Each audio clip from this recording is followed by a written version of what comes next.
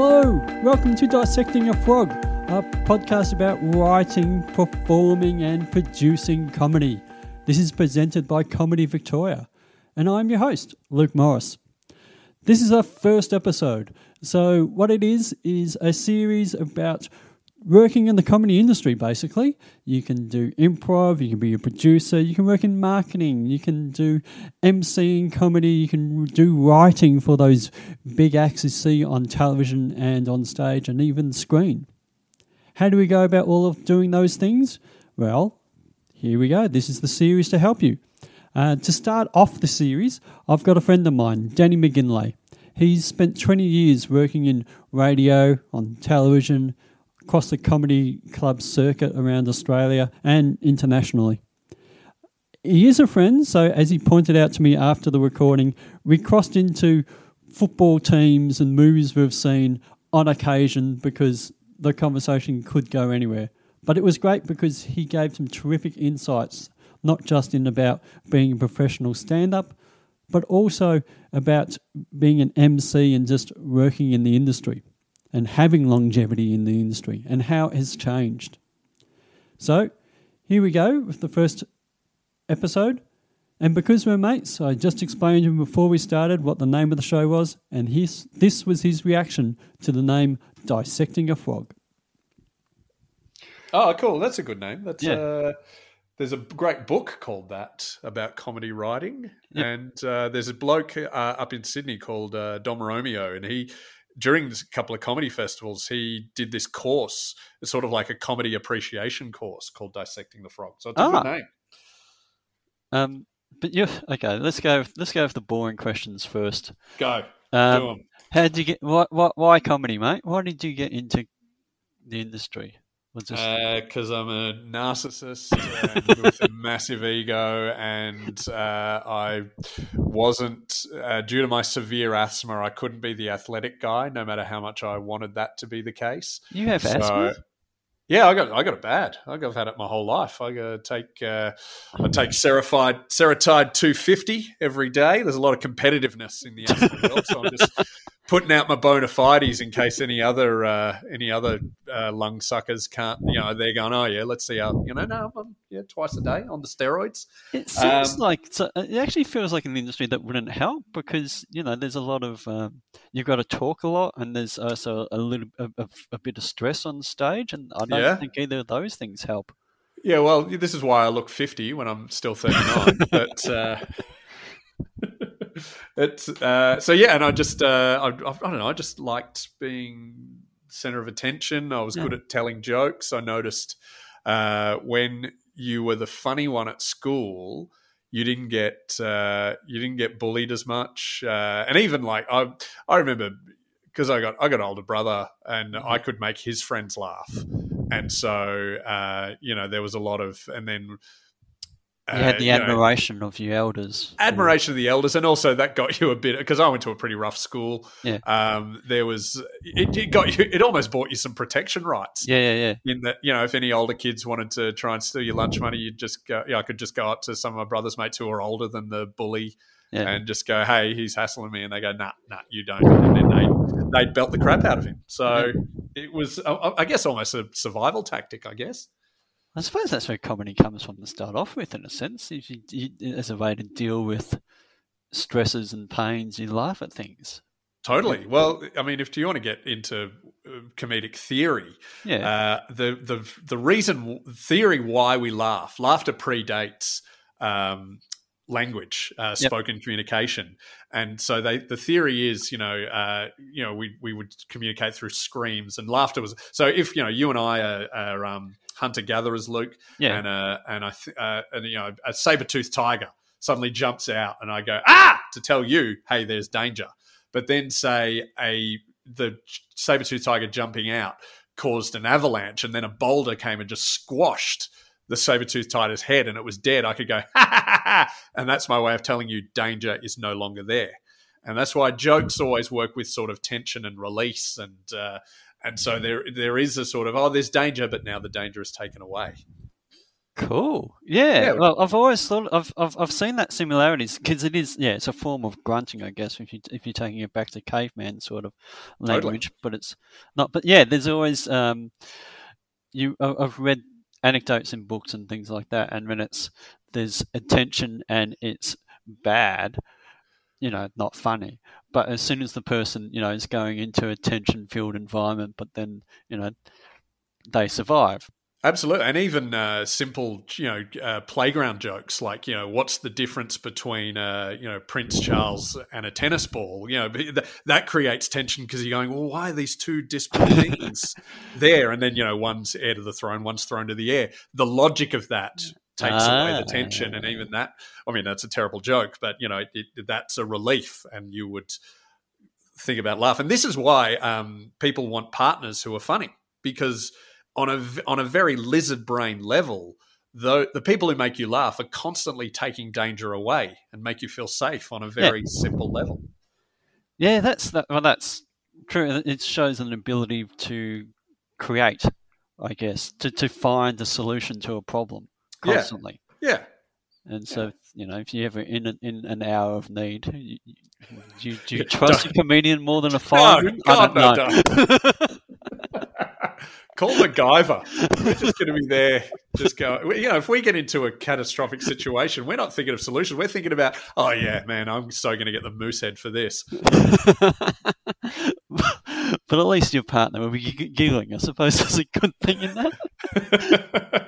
As it depends on the situation, but as the asteroid descends into Earth, I will have them laughing hysterically as we all die a horrible, horrible death. Oh, that's better than anything Bruce Willis could come up with, I reckon. How dare you? That is one of my favourite films, Armageddon. Armageddon's great because I don't know how nerdy this. I know this is the first episode, but actually, no, it's called Dissecting the Frog. You want to actually? That is a really interesting study in humour. The film Armageddon, because it is a comedy. However, it's a completely deadpan Hollywood comedy. So at no point are they mugging for the camera or, it's playing up how funny it is. But and the great thing is Bruce Willis, Liv Tyler, and Ben Affleck are in a very serious movie. Everyone else is playing in a comedy, and it works. And if people go, oh, it's so bad, it's good. No, it's written by J.J. Abrams, who has proven his bona fides.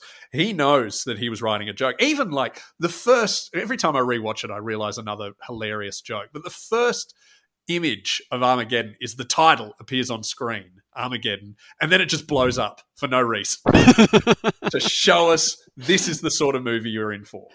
This is stupidity. This sounds like it reminds me of Last Action Hero, which was supposed to be like a comedy. Yeah, it didn't really work. They tried to play it as a comedy, which it might have been better if they didn't. Yeah. Well, another the 90s. I mean, this is of course my era, but there's a film called Demolition Man that I watched as a teenager and thought it was a great action film. But I rewatched it in my late 20s. And I was on the floor laughing. It is such a brilliant comedy that but I had no idea when I was a kid. Do you know what? I watched BMX Bandits. This is really off topic now, but BMX Bandits is quite funny. Somebody I've not seen BMX Bandits ever. No, gee, I know. I don't think my video shop had it. Oh, I might have had it. I might have had it out. I think I rented it like 15 times. Anyway. Clearly have looked into comedy. Like, have you studied? Is there anywhere you studied writing or studied? No, I've not had any formal training, but I love discussing comedy theory and reading books on it and things like that. Like, I mentioned before the book Dissecting the Frog, but even like comedy writing secrets. Just Zen and the Art of Stand-Up Comedy is my favorite comedy writing book. Yep. And that's by a guy called Jay Sankey. I think it's only available on eBay now, but any aspiring comedians should read that cover to cover. It's a great book. What did you get out of it? Is it just how to construct a joke? Because you said earlier, about you had an ability to tell a joke and put a joke together. Is there? Yeah. I mean, it's sort of instinctive. However, I think My theory on, people ask, can you teach someone to be funny? I don't think you can teach someone to be funny, but if someone is even slightly funny, you can train that. You can train. But the hardest thing is working out why you're funny. And my favorite quote about comedy is I listened to a long, in-depth discussion, even before podcasts were a thing, with Jerry Seinfeld on New York Public Radio. I sort of found a CD of it at Will Anderson's. Wow. Actually, I was house-sitting Will Anderson's place and just was going through his CDs because he was on Triple J at the time, and I was like, I've never heard of it. But then there was this burnt CD of Jerry Seinfeld discussing comedy for 2 hours. And my favorite, I just listened to it and I took down notes. And my favorite quote is, you don't get to decide what's funny about you. The audience will tell you what's funny about you. Oh, that's depressing. Well, it was a real light bulb moment for me because I remember when I first started doing it, I wanted to be a bit political. I wanted to be a bit like your Bill Hicks and style, tell it how it is sort of guy. And then I realized audiences don't care about what a young 20-year-old male thinks about the world. However, how things have changed. Yeah, probably. But I would do a bit of political, but then I'd also do, growing up with migrant parents and doing my dad's Scottish accent and some dumb voices and retelling those anecdotes. I'd get laughs from that. And so then from that quote, I realized, okay, so if I just tell funny stories from my life and throw in a few dumb accents and things, that's what is funny about me. The audience have told me. So that's what I try and do now. Well, some of that, though, is the honesty of you. When you're telling a story, got to tell what is unique about you. Like if you just try and tell a joke that anybody could have written, what's the point? Like, where's that? But you telling something about your migrant parents and telling and the voices and the things like that, that's from your life. Is that sort of the thing that taps into what makes you funny?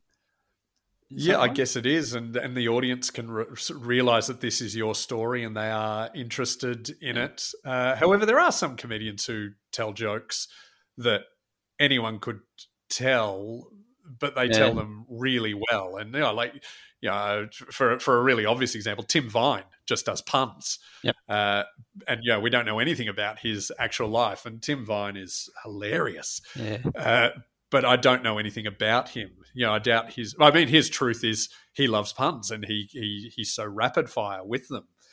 But even like, I guess like Lee Mack, I remember seeing him come out for the comedy festival about 20 years ago, and he just does observational comedy. I mean, Seinfeld's another one, you just observational, maybe it sounds anecdotal, but ultimately you don't learn. Well, Lee Mack said 20 years ago, I didn't learn anything about him, but I laughed my ass off. Yeah, that's interesting because somebody asked a question about the difference of those comedians that are at that professional level, and you're professional as well, but is there something about the sort of jokes they write, or is it this extra dimension of the presentation, the delivery? Lee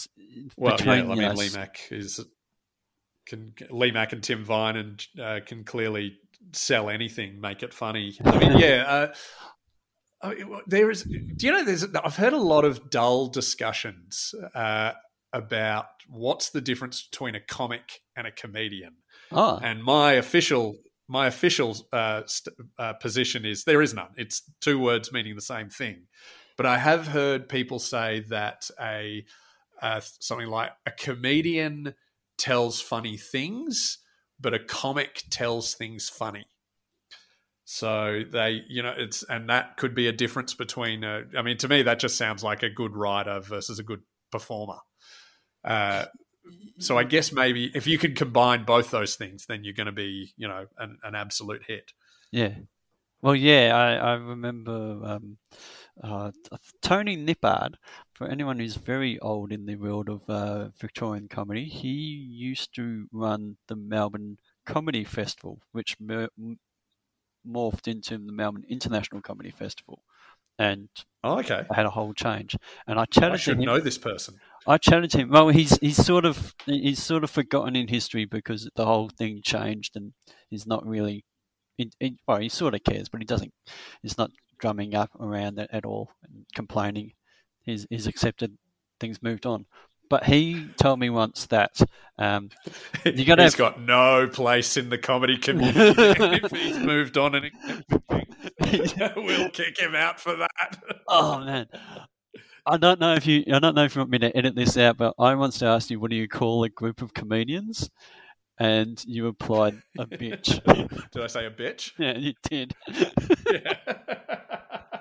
You can keep that in. I mean, I wouldn't use such a sexist term these days, but yeah, a gripe of comedians. A gripe of comedians. Yeah, no, you can leave that in. That's quite good, actually. Gripe. It is better. He said you have to have at least 2 or 3 things: good writing, good pace in terms of how you deliver it, and good presentation. Yeah. And he meant that presentation and pace is indifferent. So there's timing, there's writing, and then there's just you on stage having a presence. That if you can have all 3 of those things, like you appear on stage and are funny, you time your jokes really well, and the material is actually funny, you've ticked all 3 boxes. Yeah. I think I would change time then to craft. If you can craft your jokes and your set into a way that works rhythmically, and the subjects sort of blend into each other well, I think I would agree with that completely. It's probably the exact term that Tony was saying, but I would use the term craft now. Well, since you mentioned it, how would you structure a set? I've heard that there are some comedians have a very firm way of, you do this, then you do this, and then you do this. Do you? Yeah, well, I get booked to MC mostly due to my style, do a lot of crowd work, and I'm just energetic and stuff. So I don't get to craft sets so much. It's usually know the first joke you're going to say, and if I can open with something topical, or at least strong, punchy, something that's only a couple of lines. I do that, and then go with the flow. Like if they laugh a lot at that, then I'll try and chat to the crowd and see how everyone's going, and or acknowledge something in the room. That can be a way to do it. If I was going to do a headline set, I would. Again, start with something punchy, easy. Anything that's topical, you put at the absolute top. Once you've the first few, you've got to start with a joke. I believe that so many acts come out and say, "Hello, how are you?" And then get a round of applause for the MC. And I think all of those things are they show fear to the audience. It's like you're not willing to give us you're not showing your neck. Yeah. I think you got to come out, do a joke first. Do a joke, whether it's a funny acknowledgement of something in the room or an actual prepared gag that you've got. Do that first before you're wasting all the time of pleasantries. Do a joke first, because then the audience go, okay, cool. You know what you're doing. Yeah. You're a proper comedian. Then do all the pleasantries and play with them. That was something I saw Guy Montgomery refer to it as endearing himself to the crowd. He wants to get them to understand that he is funny. Endear himself. That's his first minute on stage. Yeah. I'm going to think of a term he is quite endearing. More so than most comics. So I'm not sure if I would endear myself to the crowd. I would say I'm just more... Buddy up to them? Show them my tools. Oh, show them your tools? No, just... show them my tools. Show them that, look, I know what... it's like a tradie walking into your house with a big bag of tools, just like putting it down, going, so you go, okay, cool, yes, you're a professional, you know what you're doing. Yeah. And then I would try and do the first thing you've done stuff. Isn't walk into the house, say hello, and then say, I'll just go back out into the car and get my tools. Well, there is. I'm sure there are tradies that do that. Probably come in. How are you? You're good. Oh yeah, that's the job. All right, I'll come back and with my screwdriver. Whereas if you come in with the screwdriver, you'd be like, oh yeah, sweet. They know what they're doing. Yeah. Sorry, I cut you off. What were you going to say next? After you've So that I would do, show your tools within the first 30 seconds if you can, then start playing with them. And well, when you're emceeing, that's when I play with them and see what sort of crowd they're like, and do they like to be talked to? Is there anyone who wants special attention? Is there, but then I would do strong topical material. Like just in the last festival, I was doing all my COVID gear at the start. Just to because COVID's the elephant in the room. We've all lived through it. Because I found coming to COVID gear later, it just it almost felt weird. It's like talking about COVID now is like talking about the weather. It's just it's a pleasantry. It's let's get this stuff out of the way, and then we can get to the real stories. Whereas if you do it later on, it's like, well, it'd be like if you're on a date with someone and you have discussions about important discussions like football and movies and all the really important things. And then they go to the weather, you'd be like, well, why are we backtracking here? Why are we backtracking? Yeah. So I would do that. And then long form stories towards the end, once you've got their attention. And they trust you that there's going to be something funny. So if you go with a story, there must be something to that. Yes, once you've established trust, go for it. And there's now, God, whenever I'm discussing doing sets, I always think of this term and I can never remember the word for it. And the reason for that is I don't know how to Google what this term is. It's a musical term that I learned. So when you play a note, like, I know that piano means soft, forte means loud, fortissimo means fast, I think. But there's one word for when you play a note, and I can only just do it to you now, but it would be, you hit it hard, go soft, and then loud again. And so it'd be like, bop, ah. And I don't know, there is an Italian musical term for that. That is how the end of your set should go. So you get to about, say you're doing a 30-minute set, get to about 15 minutes, have a really big laugh at 15, 16, 17, somewhere around there. Yeah. Then you can sort of go quiet and start a long story because they're on side, but you also want to give them a chance to catch their breath so you can finish really strongly. Because it's not like the audience will go, oh, I didn't laugh for a couple of minutes around the 18-minute mark. No.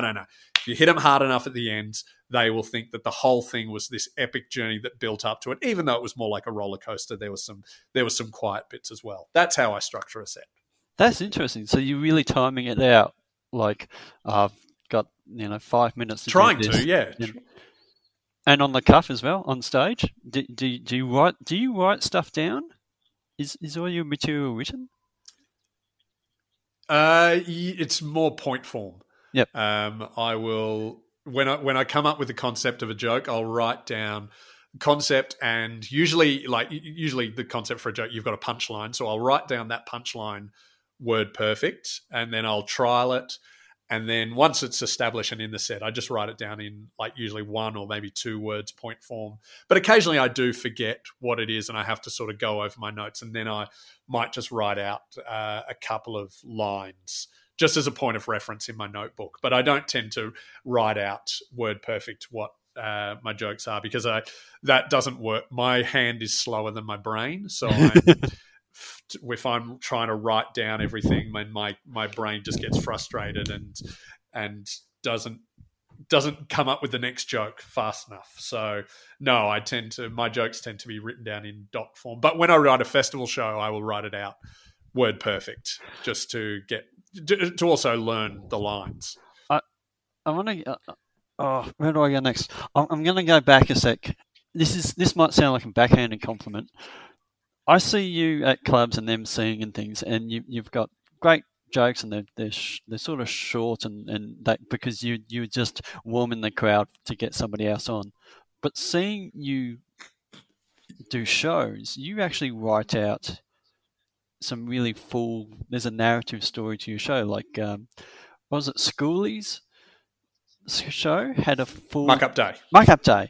That had a full story arc involved in it. You had the one about you learning Ukrainian for learning Ukrainian. Yeah, I've done. I try to do one story show. Ideally, I want to do every second festival run. I think trying to do a comedy festival run every year is not. I won't be as. I'll do I can write 20 minutes of very, very good material a year. The rest would be okay, and I don't want to shortchange the audience. So I'd rather do a comedy festival every second year. And of those, every second year, I'll do one show of just normal stand-up, no real theme or anything. There's nothing. These are the jokes I thought of. And then every second time I'll do a story. Like next year, the last comedy festival I did, I mean, COVID's made it all weird, but that was just stand-up. It was called Up and About, a very generic name. The next show I do will be one story, with jokes all the way through, obviously. But yeah, they're more satisfying. The one story ones. Yeah. So I'm the one that'll be out next year. The working title is Hard Nut, because one of my testicles really ruined my vasectomy.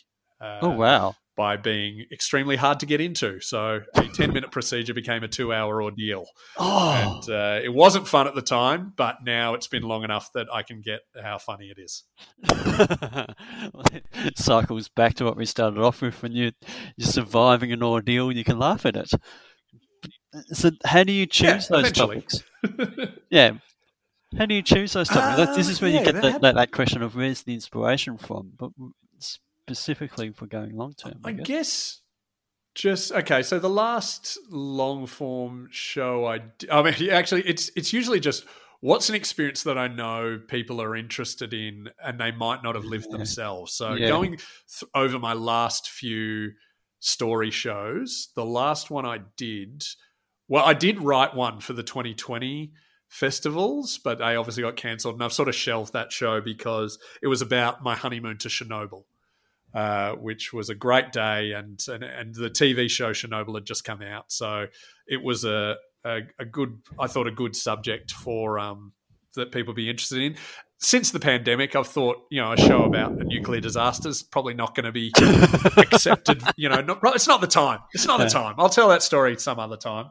The one before that was about how I was working for the Western Bulldogs, writing the banners that people run through, and we won the grand final.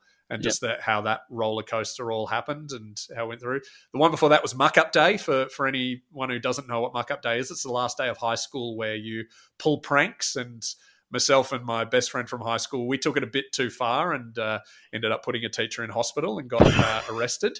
So that was fun. And the one before that was about the one before that was about learning the Ukrainian language just before I got married. So, I guess I choose them from things that don't happen to everyone. Yeah. That I can, the sort of thing that, like, if I wasn't a stand-up, still if I saw my mate down the pub, I'd be like, hey, get this. You won't believe what happened to me. Yeah. And then, this one about a vasectomy going wrong is, I don't think that's happened to many people. And it's, I'm going to market it probably as, it's got, working title is Hard Nut, a true horror story. Because my dream is every bloke will be like, I'm not sure if I want to see that. And every woman will be like, dickhead, I gave birth. You're going to sit through this. Well, I love that because it's also a horror story. There's not too many comedians out there dealing with the horror genre market. There's got to be plenty of people out there who are keen for that. No. Crossover. Bob Franklin does some great horror work. Does he? I don't think I've seen. He does, yeah. He's actually written a couple of horror novels. He had a running character for a while of Sir Robert, who is... I don't know if he's dead in every show, but he was definitely dead in a couple of them, and he's playing the ghost of Sir Robert. I'd never actually got to see his show. I kept writing him down to go and see, but clashes and things like that, I didn't go and see Sir Robert. I just saw that as a man smoking a pipe. If you like horror. That'd be fun. But it's a dead man smoking a pipe. Storytelling is about education. I wrote that note down because what you were telling me reminded me of, why do we tell stories? And historically it's about, telling history stories and educating people on the past. And it's all built around campfire kind of things. But innately as a human being, we want to hear those stories where we can learn something from it. And learning about other people's experiences maybe is crucial. Yeah, I guess that would be hopefully why the audience would come see these shows. I certainly don't think of it that way of, everyone should learn from this show. No. The reason I do storytelling shows, and it goes back to what we mentioned earlier, audiences tell you what's funny about you, and I learnt that my storytelling was what audiences liked. So that's why I do it. There's no higher meaning to it of I'm carrying on traditions. No. It's just that this is a way to sell tickets.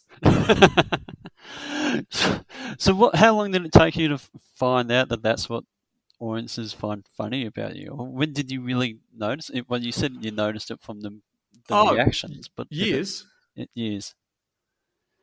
So you just keep going to gigs until probably I'd say about. Yeah, there was one particular show I did, which was about a backpacking trip I did through the United States with a mate, and I actually first wrote it as a show about American history because I studied American history at high school. I think it's one of the more interesting histories, just because it's so. It was built on such ideals, but they all had such different ideals that then they clashed, and then the war of and then and the British lose in it. So of course that appeals to my prejudices. So anyway, the show I wrote was about American history and the Revolution and things like that. But then when I was doing, and it was interspersed with a couple of anecdotes from the backpacking trip, and I realized in that season, people were laughing so much more at the backpacking anecdotes than they were hey, look at this, I'm doing an interesting take on history. Yeah. And that is ultimately where I learnt, no one comes to your shows to learn about anything. They just want to hear you, and they are enjoying the story of you sneaking into the VIP area of a nightclub and getting drunk with Fergie from the Black Eyed Peas' mum, and then that show ended with a story about me and Fergie's mum, and the reason I was in the VIP area is I'd convinced them that I was Andy Serkis from Lord of the Rings. Because no one knew what Andy Serkis looked like, and no one had smartphones to just Google it. So I was just pretending that I played Gollum, and it got to the point where Lord Fergie's mum went back to her hotel room and came back with this hardback, really fancy edition of Lord of the Rings because she was a massive fan, and she asked me to sign it. And I'm sorry to say that I desecrated her book by putting a fake signature. Oh, mate. Yeah, they laughed more at that than my take on the Civil War. The audience, though, we talked about the audience. They love that take on that story. We talked about the need to listen to the audience once, and yes, I think that's a key thing in terms of you picked up and you were responsive to what they wanted, because the audience is our editor. I think is something that we talked about once. You got to listen to them. Well, it's your job to make them laugh. I mean, I mentioned this before being a trade. I think comedy is a trade. Yep. In that and by that I don't mean a swap. I mean a trade like an electrician, a carpenter, plumber. Your job, you get hired to go to a room to make that group of people laugh. In the same way that a carpenter is hired to build something out of wood. You've got to build laughter out of them. And it is, if you don't make them laugh, you have failed at your job. So I get so annoyed, and thankfully I'm at the stage where none of my colleagues do this. But I remember early days of comedy, like being 4 years in, and when you're semi-pro and some of your friends are semi-pro, and you'd hear them do gigs and bomb, and then they go, "Well, that crowd weren't very intelligent." It's like, no. You have to make them laugh, no matter what intelligence level they are. Can you imagine a mechanic saying, "Well, I couldn't fix your carburetor because I'm too smart for it"? It's just completely unacceptable. Your job is to make them laugh. So you got to listen. You got to work out what does make them laugh. Because if you don't, you're just selfish. Is that the difficulty of doing different rooms though? Like someone who says, Totally. "Well, they weren't very intelligent." Maybe I'm not going to give them any real votes of encouragement for saying that. But did they think that I do gigs in really highbrow rooms, and these people aren't highbrow, and Yeah. therefore that's their fault? Yes. It's, Yeah, absolutely. So this is that was a direct quote from a comedian on Roadshow when we were in like regional West Australia, and they were there bombing, doing and go, well, these country hicks don't really get it. It's like, well, those country hicks are paying money, so they deserve laughter, not none of your selfish crap. So is that a question That person of doesn't being? do stand up anymore. is that a question then of saying, if you're going to do this as an industry thing, you have to be able to not just write one type of joke. You need to be able to. I think so. Yeah. I remember when I first started with Charlie Pickering. We both did our first gigs around the same time, and we've been great mates ever since. And so I remember when we were baby comics, like first year apprentices. Ultimately, to use another trade analogy, we would talk about our dreams of what we want to do with comedy. And one thing that we always talked about is how important it was to be able to do any room that you're put in. And I'd like to stake my hat on that. If you put me on at the Athenaeum Theatre in front of the Wheelers Centre artsy crowd, I can make them laugh. And you could put me in front of the Frankston Footy Club after they've lost by 10 goals, and I'll do my best. I'd take pride in the fact that I think I can do both of those rooms. Is that because do you think that's the material you've written, or is that because you change what you've? Oh, I do different material. Yeah. And I do very different crowd work. It would be a lot of. If I was booked to do both those gigs in one night, I probably wouldn't do the same set. I would do very different stuff. I'd probably do a highbrow story for the Wheelers Centre because they're an artsy crowd who would probably enjoy an anecdote. Yeah. Whereas Frankston Footy Club, I would, if they'd lost by 10 goals, you got to go on the front foot with that and just start what I do with footy clubs, it's a bit like prison. Go in and say, so who's the toughest bloke? Who should I not make fun of? And then they say, oh, yeah, don't make fun of Macca. I'll just get up there. Hey, Macca, I hear you played like shit today. Straight in. Straight in. And then Will Smith will come up and slap me. But you said you reckon if you're in an artsy centre crowd, you want to do your highbrow material. But I guess, yeah. I don't.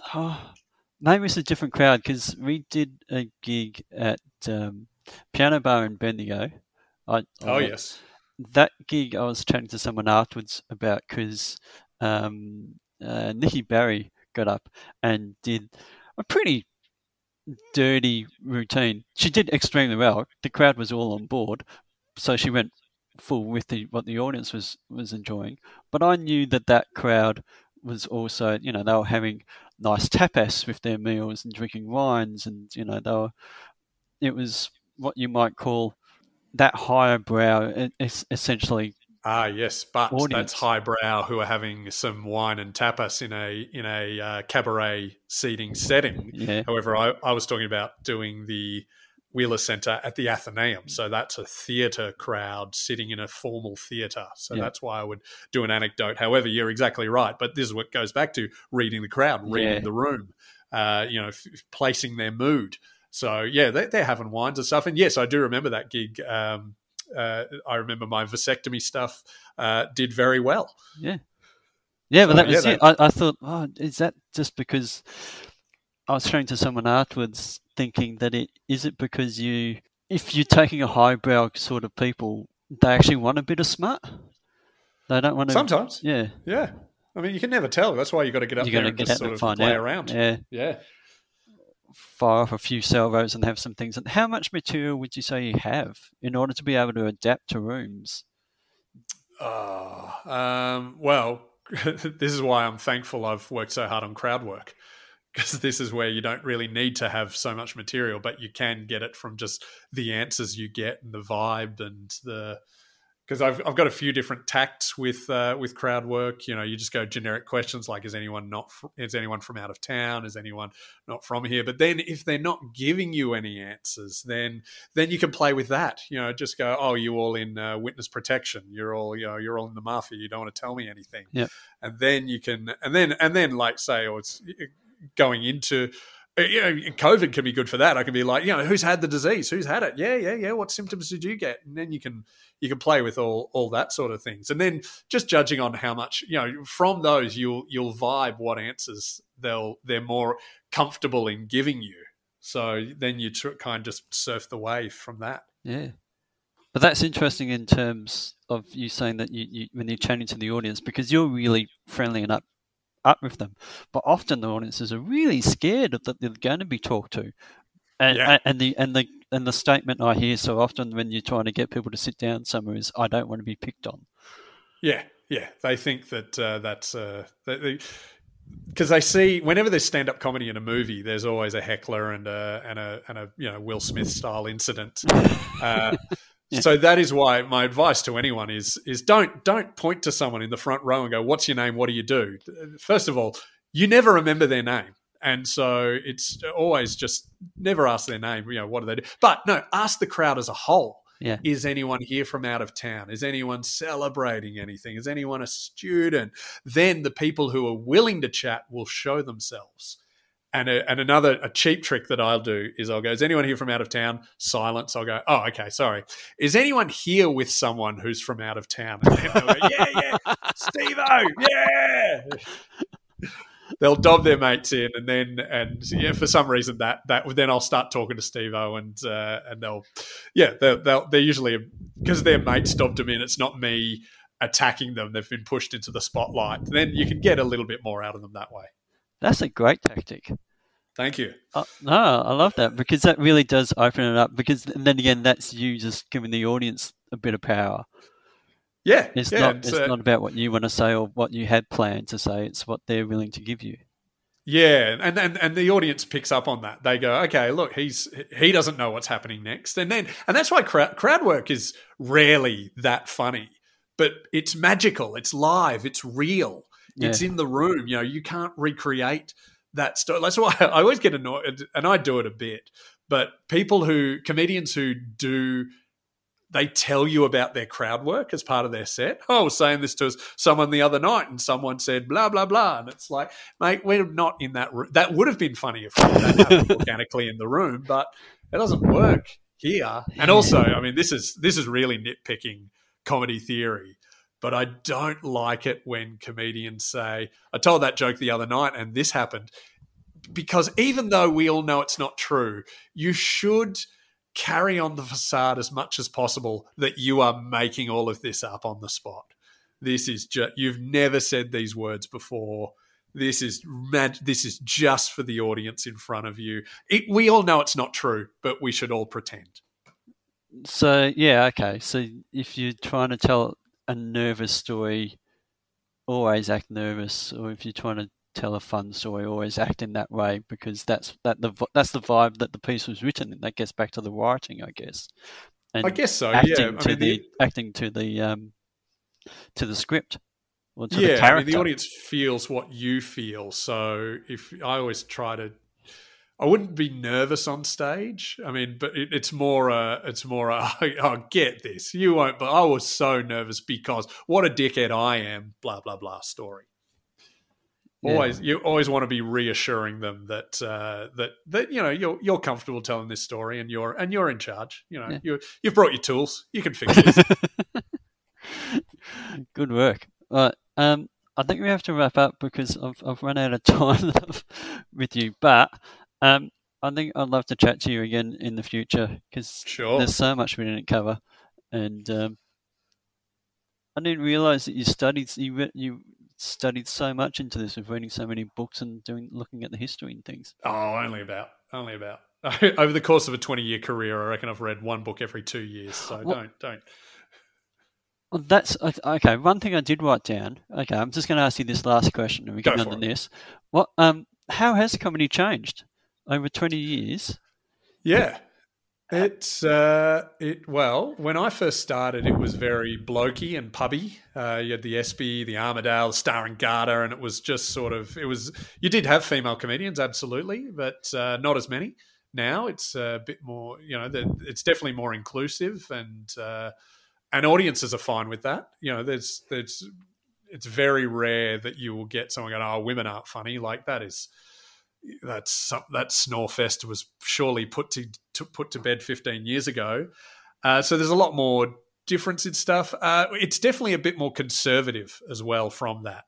Audiences will bristle at certain words, like we talked about, using the term gripe over the term bitch, because, bitch can be offensive. And I guess audiences are a bit more, there's probably a better word than entitled, but they feel confident in speaking up about things they don't like. Yep. So I guess a bit more discerning would be there. And, if they're offended by a joke that I certainly don't go out of my way to offend anybody. If anyone's offended by a joke that I've said and they want to tell me about it, I'll absolutely read the complaint letter and mull up whether it's worthy or not. Yep.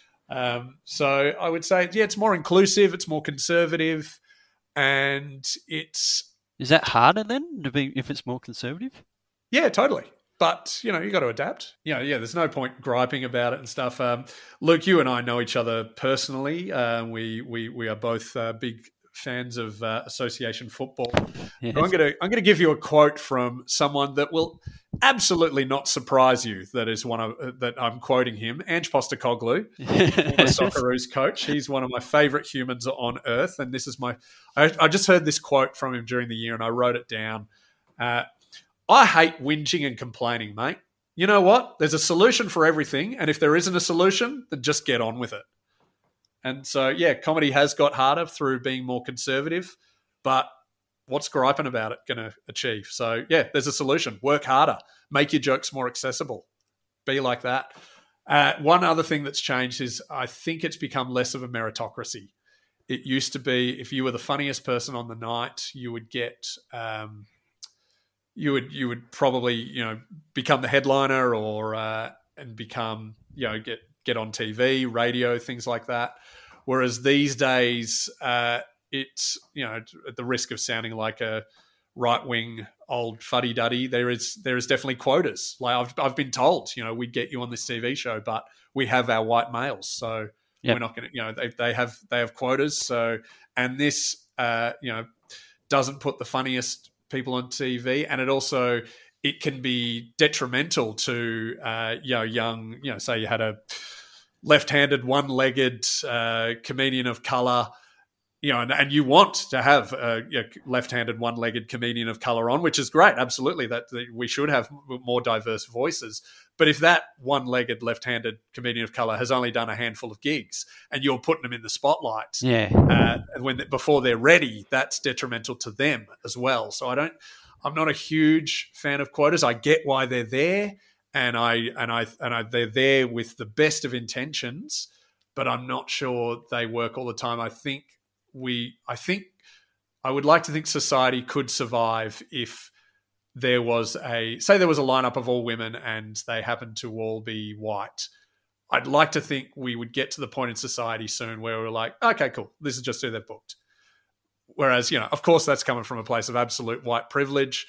I don't know where but that's just where I see it at the moment. Yeah, well, as someone who books gigs, I know that's like when you're sort of like trying to give more diversity a run on stages, but you also want to book the best acts as well. Yep.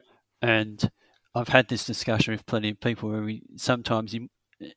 to what you're talking about, does somebody get an opportunity because they fill a quota, or do they deserve to be there? And we always look at ourselves and then scratch our heads and think, well, we always book people we think are funny as well. Thankfully, there's enough. I think that's the beautiful thing. Like you're saying, times have changed enough that there's actually quite a few people out there who are good. Yeah, absolutely. And something that I've never had to think about is, am I on this lineup as a quota, or am I up here because I've earned it? Yeah. And that's something that's again my privilege. I've never had to think about that. However, yeah, I don't know what the answer is. I'm not a promoter, and I would hate to be a promoter because it's an absolutely thankless job, and the people who do it well are worth their weight in gold. And I think you're one of those, Luke. So thanks, please mate. keep organising gigs. And I guess to go back to Andrew's thing of, it's very easy to gripe about the lack of diversity on a lineup. It's even harder to book a decent lineup because as you say, the comedians who do fill quotas who are amazing, they get snapped up very quickly. They do, yeah. There's nothing, often, yeah. I think we got to give each other a bit of slack, and okay, look, this lineup is all white women. Oh well, I laughed my ass off. Yeah, the job was done. These tradies did their job. Yeah. So what am I complaining about? Yeah. Yes, I've heard those complaints. No, I just remember somebody laughing, and I saw them the whole show through laughing, and then leaving the show saying, "No, I probably want to go again." It's like, what? We filled the goal. Yeah. I shouldn't end on that note, but we do have to wrap up. I'll edit myself out. Maybe it's like a dentist. Like, they have their laughter and then they don't have to go back for 6 months. Oh, gosh. That's not fun. That's not a good outlook on life. You got Why, you want to go to the dentist every day? All right, sure. Have you seen Jurgen Klopp's teeth this morning? They were as white as white. Oh, they are very fake teeth. Have you watched that doco, The End of the Storm?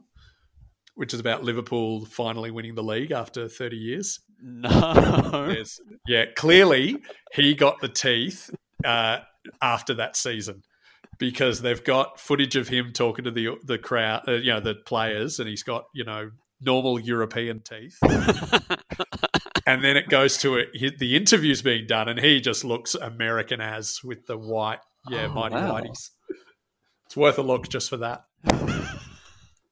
Well, there's some homework to go and do. All right. Let's tidy this up and have some lunch. I'm off. Sure. Great.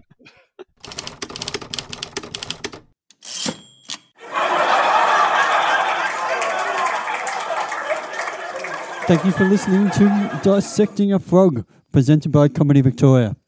To hear about upcoming gigs and opportunities, become a member. Visit the website comedyvictoria.com.au and follow on social media at ComedyVic. You can track down myself, Luke Morris, at Luke Morris Ha. And remember, as E.B. and Catherine White wrote, humour can be dissected as a frog can, but the thing dies in the process.